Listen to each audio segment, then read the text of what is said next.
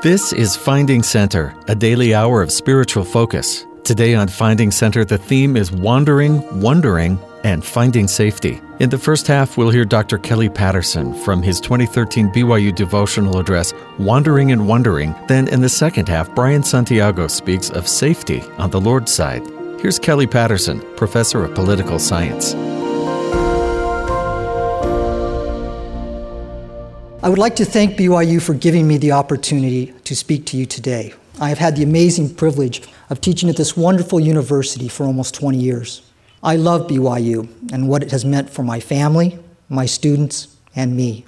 Indeed, I would like to thank my family, many of whom are seated here, my colleagues, many of whom came today, and my students, once again, who didn't have to come here but did. But especially I would like to thank my family. I love you all very much. You have made this experience for me one of joy and happiness.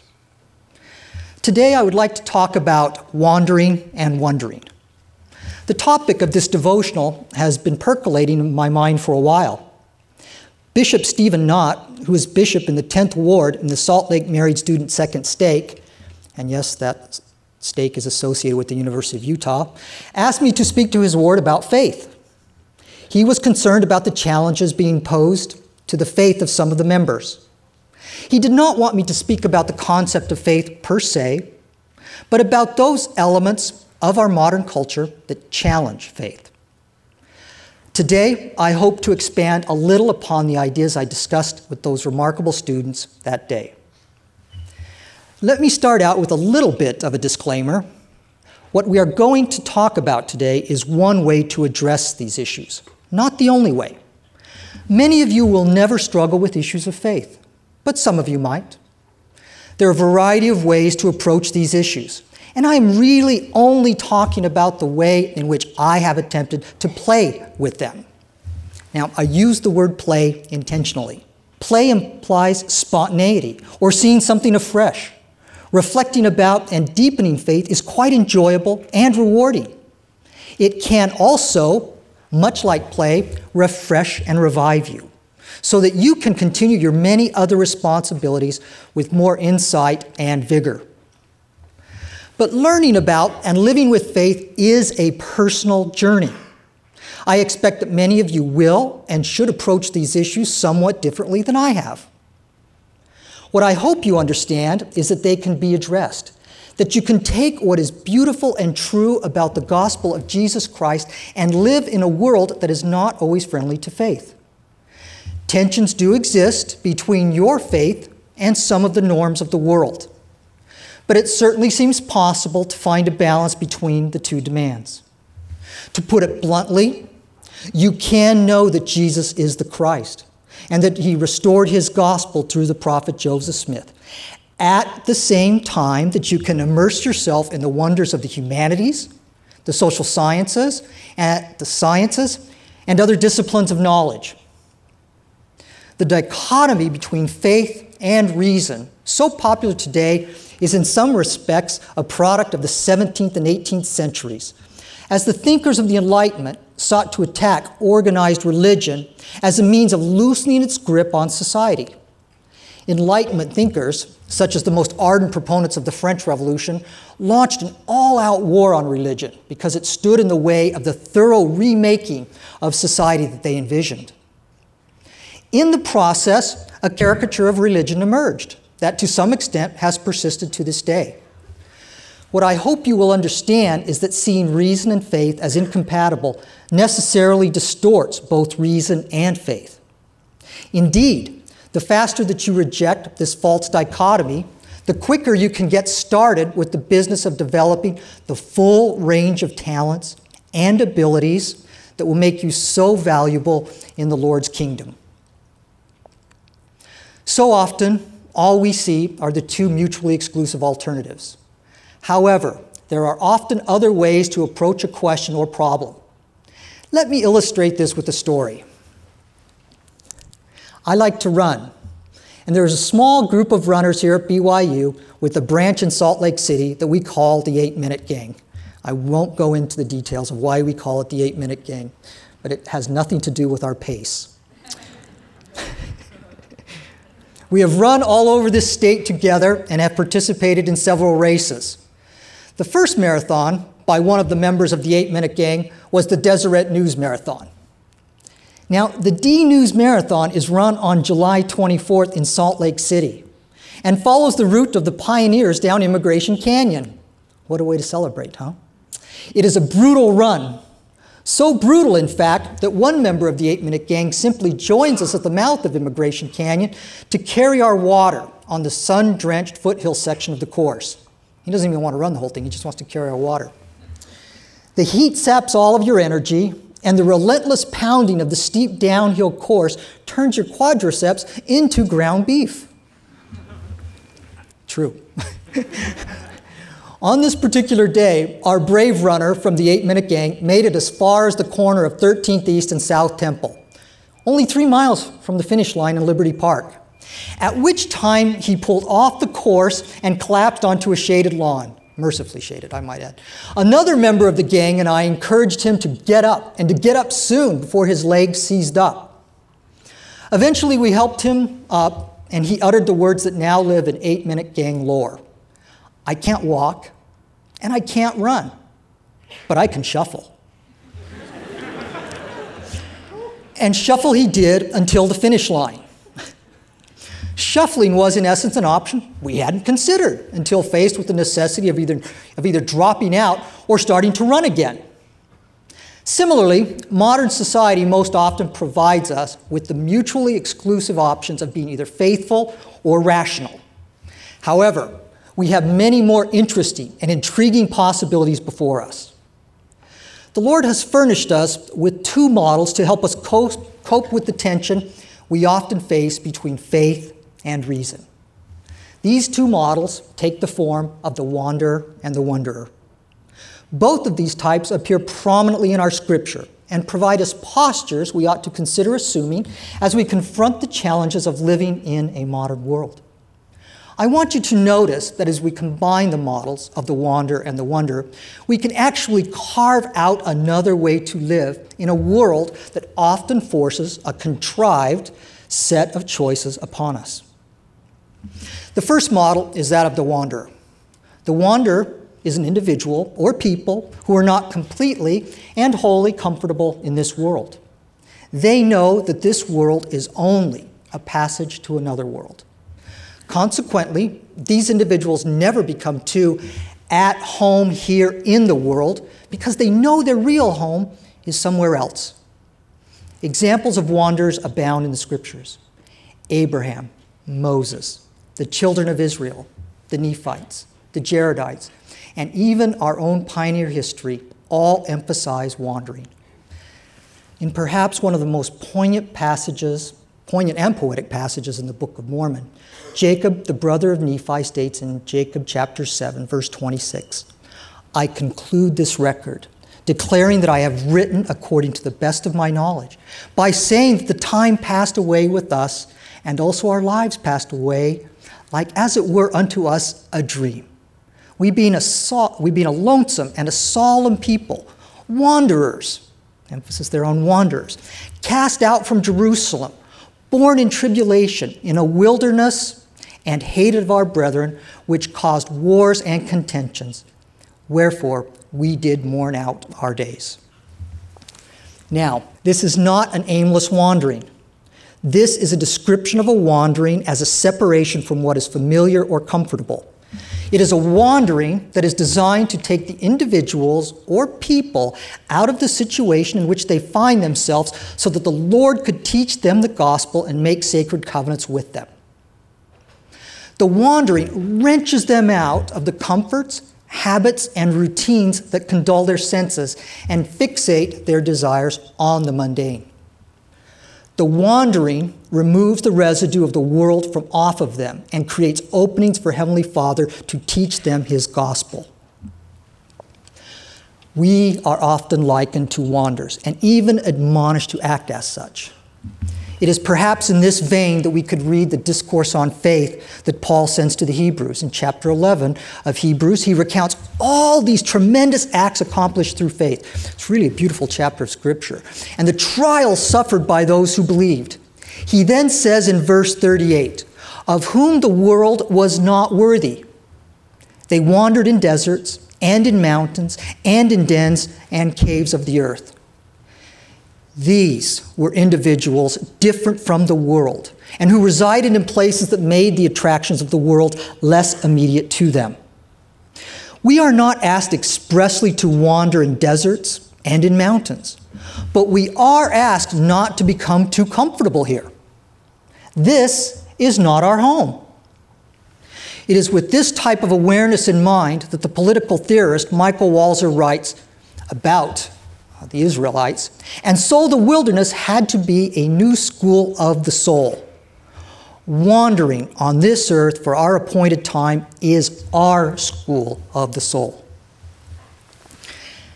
However, we can only learn from this school if we take the initiative to enroll and to reflect on the meaning and splendor of its lessons. The model of the wanderer is not sufficient by itself. For this reason, the second model is that of the wanderer. Here also we have numerous examples after which to pattern our lives, such as Adam, Lehi, Nephi, the apostles John and Paul, and the prophet Joseph Smith. But perhaps the example I love the most comes from the consummate wanderer and wanderer, Moses. Moses establishes his credentials early as a wanderer. In the Pearl of Great Price, we have the account of Moses' grand vision. There are two critical parts in this vision that apply to the idea of wonder. In chapter 1, verse 10, Moses' reflections produce this perceptive phrase: "Now for this cause I know that man is nothing, which thing I never had supposed." To have a deep sense of wonder, we must recognize the limits to our own understanding. So often we are quick to think that we already understand how the world works. Moses' realization that man is nothing now makes it possible for him to make real progress. He is not starting with the assurance of what he thinks he already knows. Think of the freshmen we've taught. But with the understanding that there is much more to learn from a source that seems to have so much more wisdom and knowledge than he had previously thought possible or understood. What does Moses now do with this enriched understanding? The answer appears in verse 30 of chapter 1, where he now seizes the full import of his new understanding and asks the questions that go to the very heart of wonder. This verse states, "And it came to pass that Moses called upon God, saying, 'Tell me, I pray thee, why these things are so, and by what thou madest them.'" Once again, these two questions are at the center of wonder. When we stare up at the night sky and see the brilliance of the stars, or when we hold a baby in our arms for the very first time, or when we contemplate on the death of a loved one, we cannot help but wonder why these things are so and by what they were made. These two questions form the core of all human wondering and questioning up to our present day. So what does wandering and wondering do for you? What sorts of perspectives should a productive merging of these two postures impart to you? And this is where we get to the kind of recommendations of the talk. First, you should acknowledge that the gospel of Jesus Christ does not, and this I must emphatically say, does not require you to check your intelligence at the door. Think of what the prophet Joseph Smith wrote during his imprisonment in Liberty Jail, and I quote, "The things of God are of deep import, and time and experience and careful and ponderous and solemn thoughts can only find them out.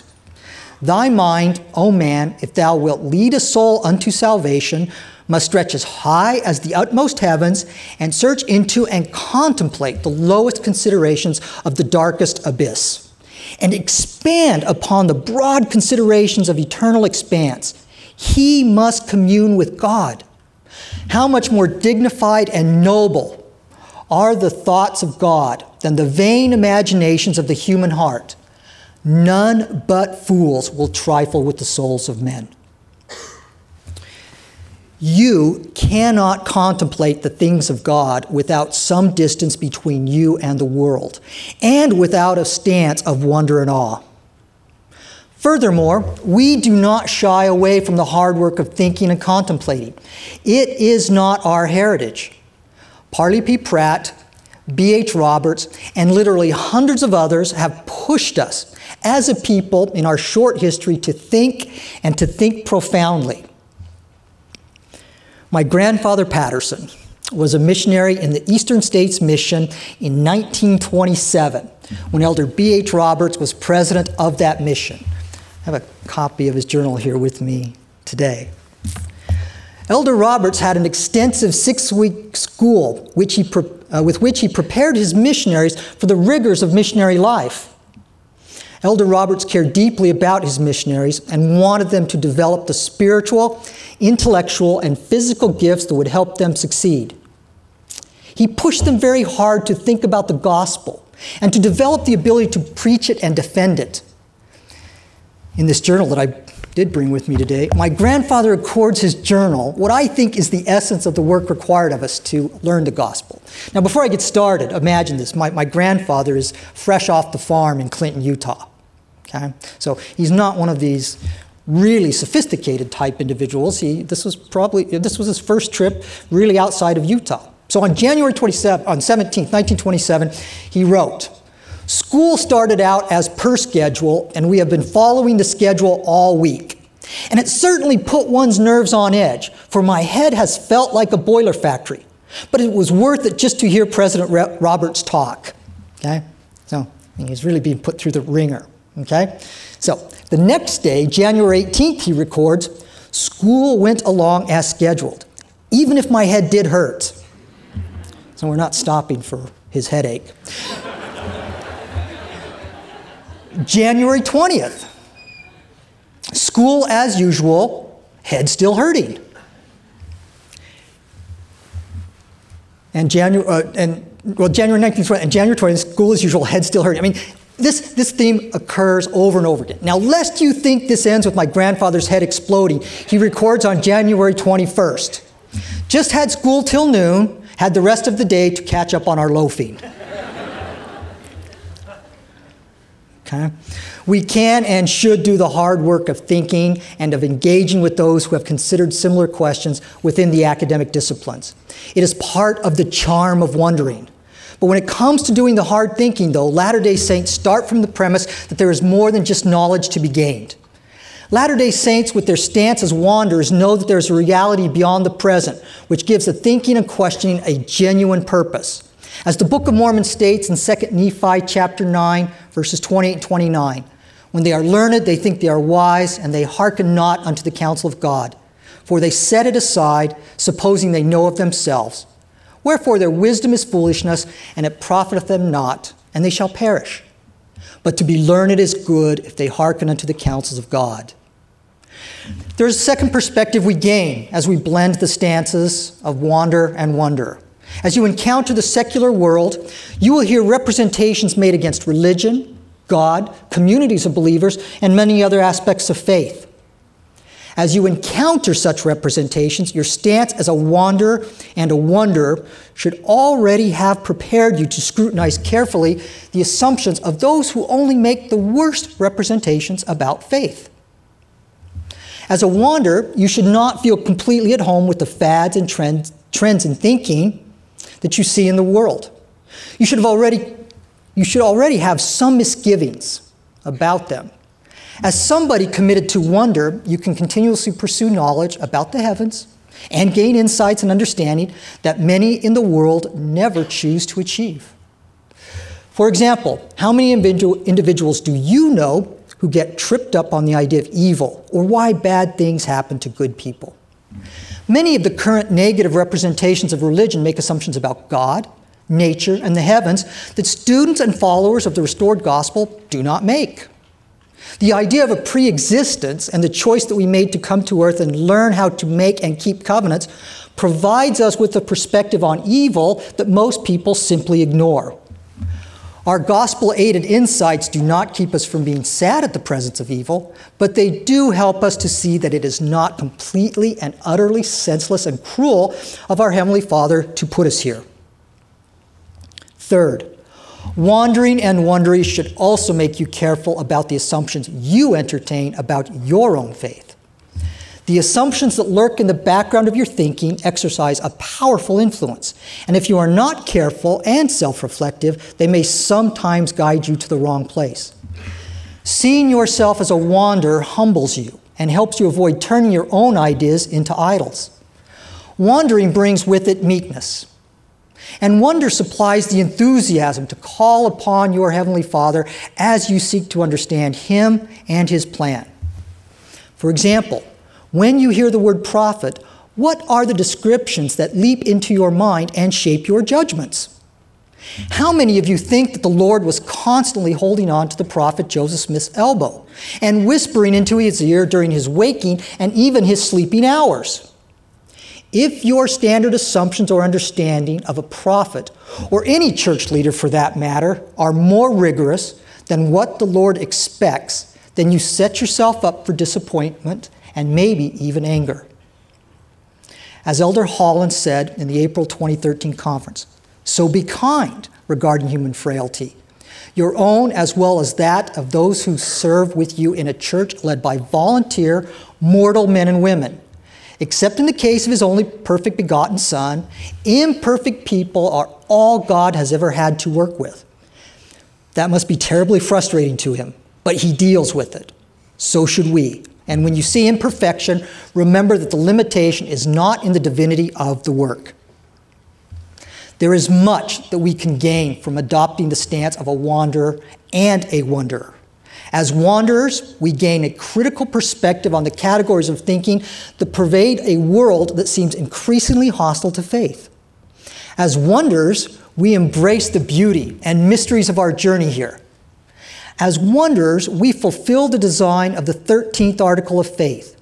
If there is anything virtuous, lovely, or of good report or praiseworthy, we seek after these things. We seek after the knowledge, gifts, and wisdom, because according to Brigham Young, we are trying to be the image of those who live in heaven. We are trying to pattern after them, to look like them, to walk and talk like them. These are indeed lofty aspirations.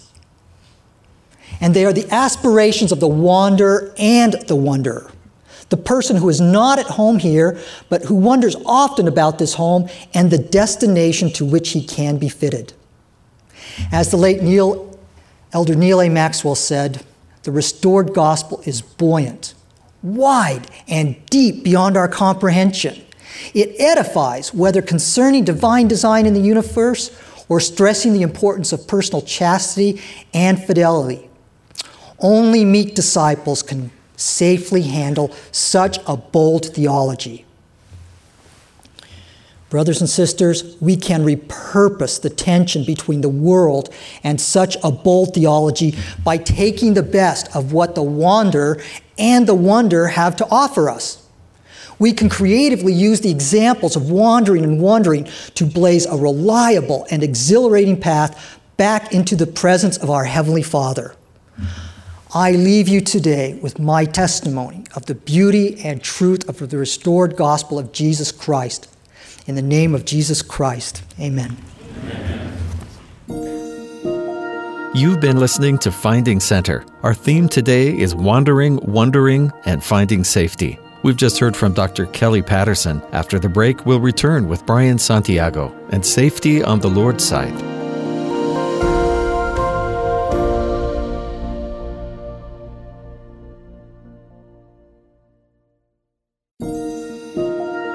This is Finding Center, a daily hour of spiritual focus. Our theme today is wandering, wondering, and finding safety. Next is Brian Santiago, a senior athletic director with Safety on the Lord's Side.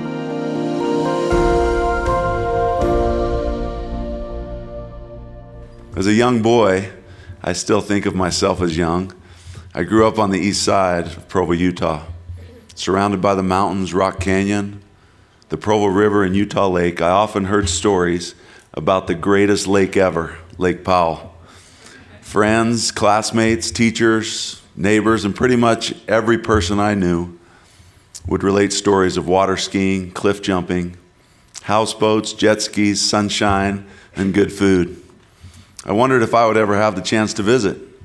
The years passed by: junior high school, a mission, college, graduate school, and still no opportunity came. In the summer of 2001, the stars began to align. A trip was planned and I was included. To ensure my attendance, I volunteered to drive and bring a couple of people with me. With much anticipation, my wife Kimberly and I, along with a couple of others, headed south for the 6-hour drive to Wahweap Marina, getting started an hour later than we had originally planned. As we drove the long straight drive approaching Wahweap, the red rock cliffs and beauty were apparent, enhanced by a beautiful sunset. It was hard to contain my excitement. Arrangements had been made for Dave Rose, a colleague of mine on the basketball staff and veteran boat operator, to pick us up at the dock and transport us to a houseboat already located on the lake a few miles from the dock. As planned, he and his daughter Chanel were waiting, and we loaded the boat. The sun had set. The only light and sense of direction was the brilliant moon in the sky. With some hesitation, veteran boat operators don't often show all of their concerns and fears. The boat was launched and we headed for paradise. Knowing the lake, Dave set a path towards the canyon where the houseboat was located, led by the light of the moon. Within minutes of our departure, it became apparent that a storm was upon us.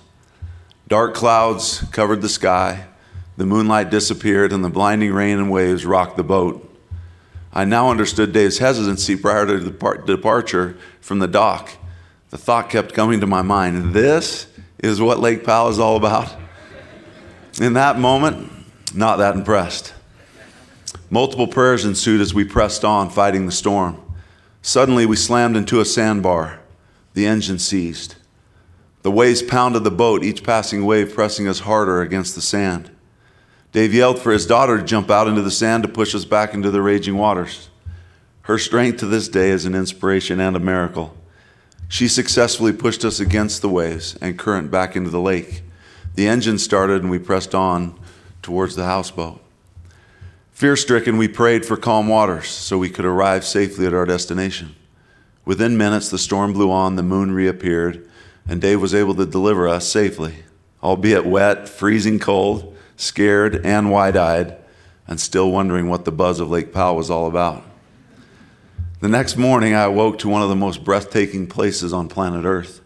Crystal clear water surrounded by red rock cliffs, pure sand, and a perfect blue sky with abundant sunshine. A place that, in my opinion, could be added to the 7 natural wonders of the world. Lake Powell was better than I expected. That experience has proven to be a metaphor for our journey through life. We must pass and press forward through the storms of life to find the calm, reassuring peace that comes from being safely on the Lord's side. My experience at Lake Powell brings to mind the words of one of my favorite hymns, Master, the tempest is raging. Master, the tempest is raging. The billows are tossing high. The sky is o'ershadowed with blackness. No shelter or help is nigh. Carest thou not that we perish? How canst thou lie asleep when each moment so madly is threatening a grave in the angry deep? Master, with anguish of spirit, I bow in my grief today. The depths of my sad heart are troubled. O waken and save, I pray. Torrents of sin and of anguish sweep o'er my sinking soul, and I perish, dear Master. O hasten and take control. And then this beautiful chorus. The winds and the waves shall obey thy will. Peace, be still. Peace, be still. Whether the wrath of the storm-tossed sea, or demons or men, or whatever it be, no waters can swallow the ship where lies the Master of ocean and earth and skies. They all shall sweetly obey thy will. Peace, be still. Peace, be still. They all shall sweetly obey thy will. Peace, peace, be still. And then the beautiful last verse. Master, the terror is over. The elements sweetly rest. Earth's sun in the calm lake is mirrored, and heaven's within my breast. Linger, O blessed Redeemer. Leave me alone no more. And with joy I shall make the blessed harbor and rest on the blissful shore. We have a choice to make as we navigate life and the path back to a loving Heavenly Father who longs for our return. In the Book of Mormon, Alma teaches us, therefore this life became a probationary state, a time to prepare to meet God. Our choice is whether or not we want to be safely on the Lord's side. Every one of us faces adversity, trials, and the storms of life. Today I want to propose 3 areas that can help deliver us back into the outstretched arms of the Savior. First, being at peace with God through our personal integrity. Second, following the promptings of the Holy Ghost. And third, perseverance. Personal integrity. It has been my experience in life that there are few feelings that rival being at peace with the Savior, which comes as a result of our willingness to be totally honest with Him. A recent story shared in General Conference by Sister Ann C. Dibb illustrates this point. Quote, a man went one evening to steal from a neighbor's field. He took his little boy with him to sit on the fence and keep a lookout so as to give warning in case anyone should come along. The man jumped over the fence with a large bag on his arm, ready to collect the corn. And before commencing to take the corn, he looked all around. First one way and then the other. And not seeing any person, he was just about to fill his bag. His boy then called out, Father, there is one way you haven't looked yet. You forgot to look up. End quote. In Doctrine and Covenants, section 6, we read, Yea, I tell thee, that thou mayest know that there is none else save God that knoweth thy thoughts and the intents of thy heart. The adversary teaches us to hide, and when we make mistakes, it is our human nature to hide. The question, who are we hiding from? We win when we are honest with our fellow men, ourselves, and God. An experience we had hiring one of our head coaches in the athletic department illustrates this point. With permission from Carrie Summerhays Roberts, I share this experience. Our athletic director, Tom Holma, and I had completed the interviews with our final 2 candidates for the position of head women's golf coach. We had 2 excellent and very qualified candidates who were both passionate about getting the job. It seemed like we could not go wrong with either choice, but we had a tough decision to make, determining who was the best fit. We were searching for something to differentiate the 2 and kept coming up empty, until a meeting with Carrie provided the answer. Carrie and I met in my office and again discussed in detail the job responsibilities and answered her questions, then proceeded to finish the meeting. As she started to leave my office, she turned around and told me she needed to share something personal with me. She proceeded to tell me that she wanted to be totally honest with me against the recommendation of many who had advised her not to, for fear it may cost her the job. She then told me that she was expecting a child. I responded by telling her how much I appreciated her honesty and being straightforward because it was crucial for us to plan summer recruiting and prepare for the fall season. She left my office certainly at peace that she had been totally honest, but also wondering if that disclosure of information had just cost her a once-in-a-lifetime opportunity. After she disappeared down the hallway, I walked to Tom's office, knocked on the door, and expressed to him that we had found our coach. She had just provided us the reassurance that we would not have to worry about how she would lead the golf program. Her demonstration of integrity made all the difference in the world, and she was offered and accepted the job shortly thereafter. I am reminded of a quote from Elder Tad R. Callister's devotional address. May the integrity of our souls have a sign that reads in bold black letters, not for sale at any price, so that it might be said of us as it was of Hiram Smith. Blessed is my servant Hiram Smith, for I, the Lord, love him because of the integrity of his heart. Elder Callister continued, may we all become men and women of integrity, not because we have to, but because we want to. The Lord announced the reward for those who do so. Verily I say unto you, all among them who know their hearts are honest and are willing to observe their covenants by sacrifice are accepted of me. Second, following the promptings of the Holy Ghost. Living our lives with integrity before the Lord allows us to stand with confidence and provides an avenue for the Holy Ghost to lead and guide us through our lives. The Savior gave us this promise, and I will pray the Father, and he shall give you another comforter, that he may abide with you forever, even the Spirit of truth, whom the world cannot receive, because it seeth him not, neither knoweth him. But ye know him, for he dwelleth within you, and shall be in you. I will not leave you comfortless. I will come to you. But the Comforter, which is the Holy Ghost, whom the Father will send in my name, he shall teach you all things, and bring all things to your remembrance, whatsoever I have said unto you. What an incredible promise and blessing to live our lives with the promise of having the Holy Ghost with us. As I'm sure many of you have had experiences with the promptings of the Holy Ghost, when the promptings of the Holy Ghost have led you away from danger to safety, I would like to share a personal one with you. A few years ago, I was excited to attend the NCAA track and field championships with our men's and women's track teams.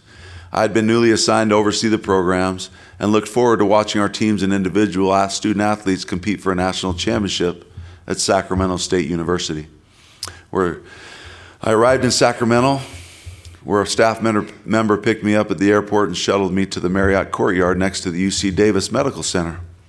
After unpacking, I went with members of the team over to the track and watched an outstanding day of competition.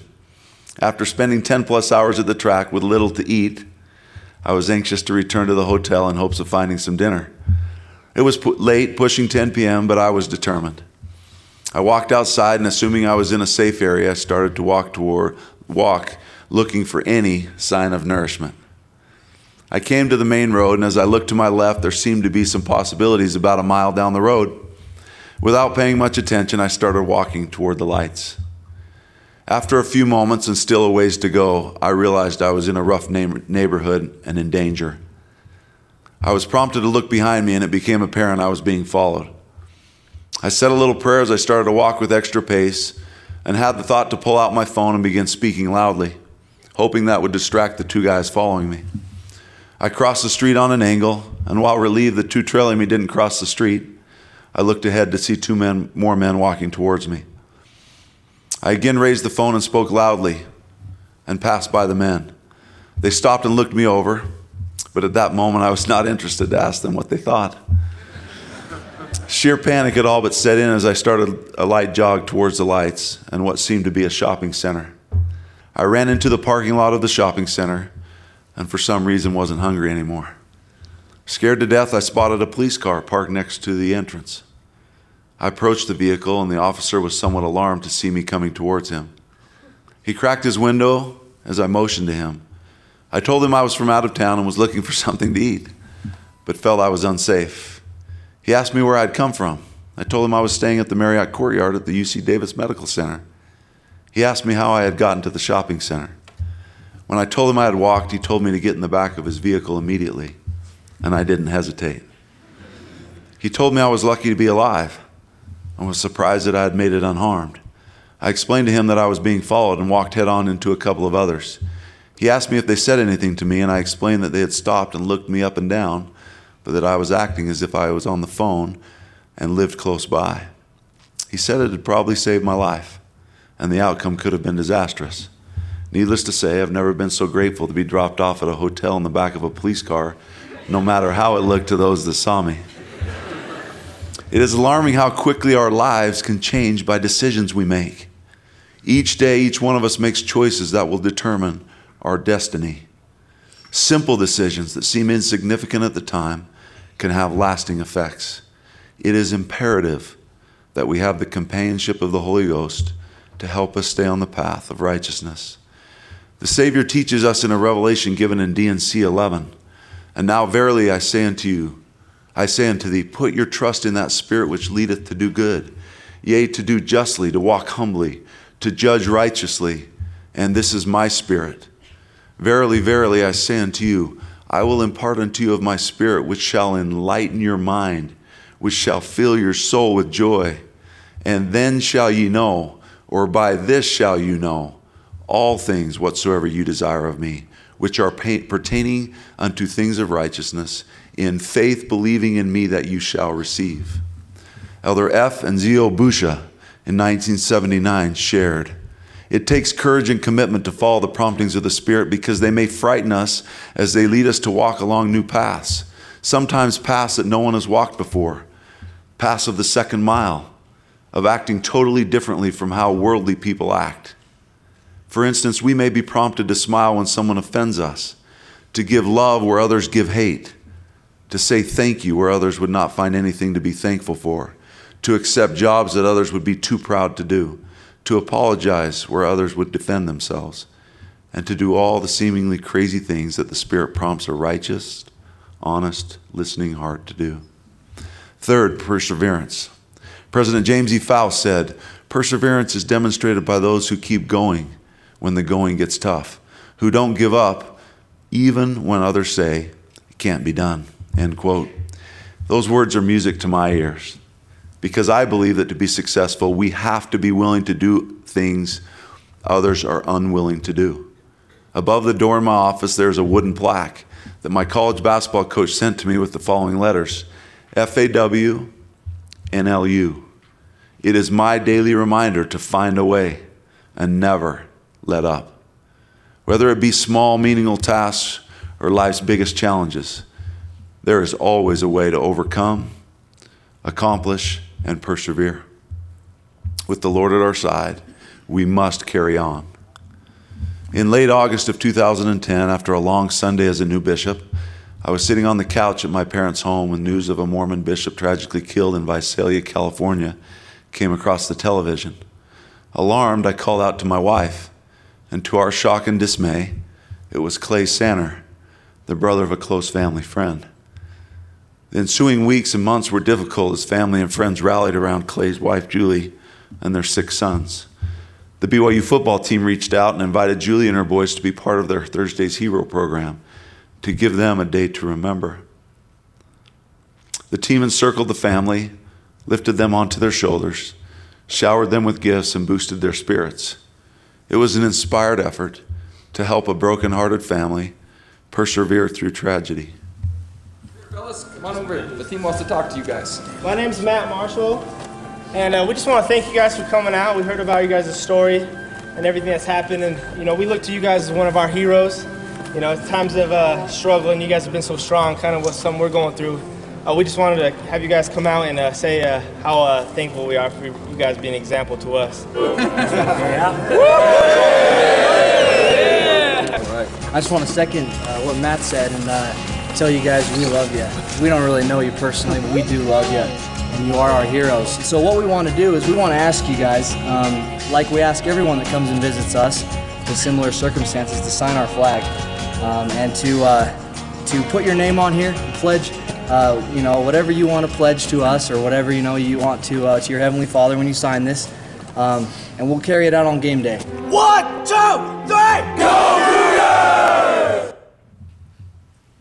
A little over a year later, I was on the phone with Julie. I asked her how she was doing, and her response has been an inspiration to me and others as she carries on. She said, "I don't know how I'm doing, Brian, but I keep rowing my boat." I believe, as Julie taught me that day, the Lord will take the other oar and help us row as we navigate our path safely on the Lord's side. Each one of us has the opportunity to join a winning team by being full of integrity, following the promptings of the Holy Ghost, and persevering through the rough waters of life. I am grateful for the Savior and testify that He lives. He knows each one of us personally and is anxiously waiting to see if we will accept His promise.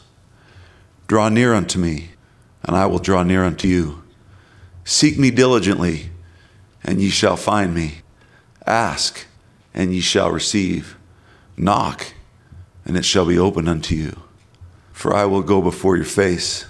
I will be on your right hand and on your left, and my Spirit shall be in your hearts, and my angels round about you to bear you up."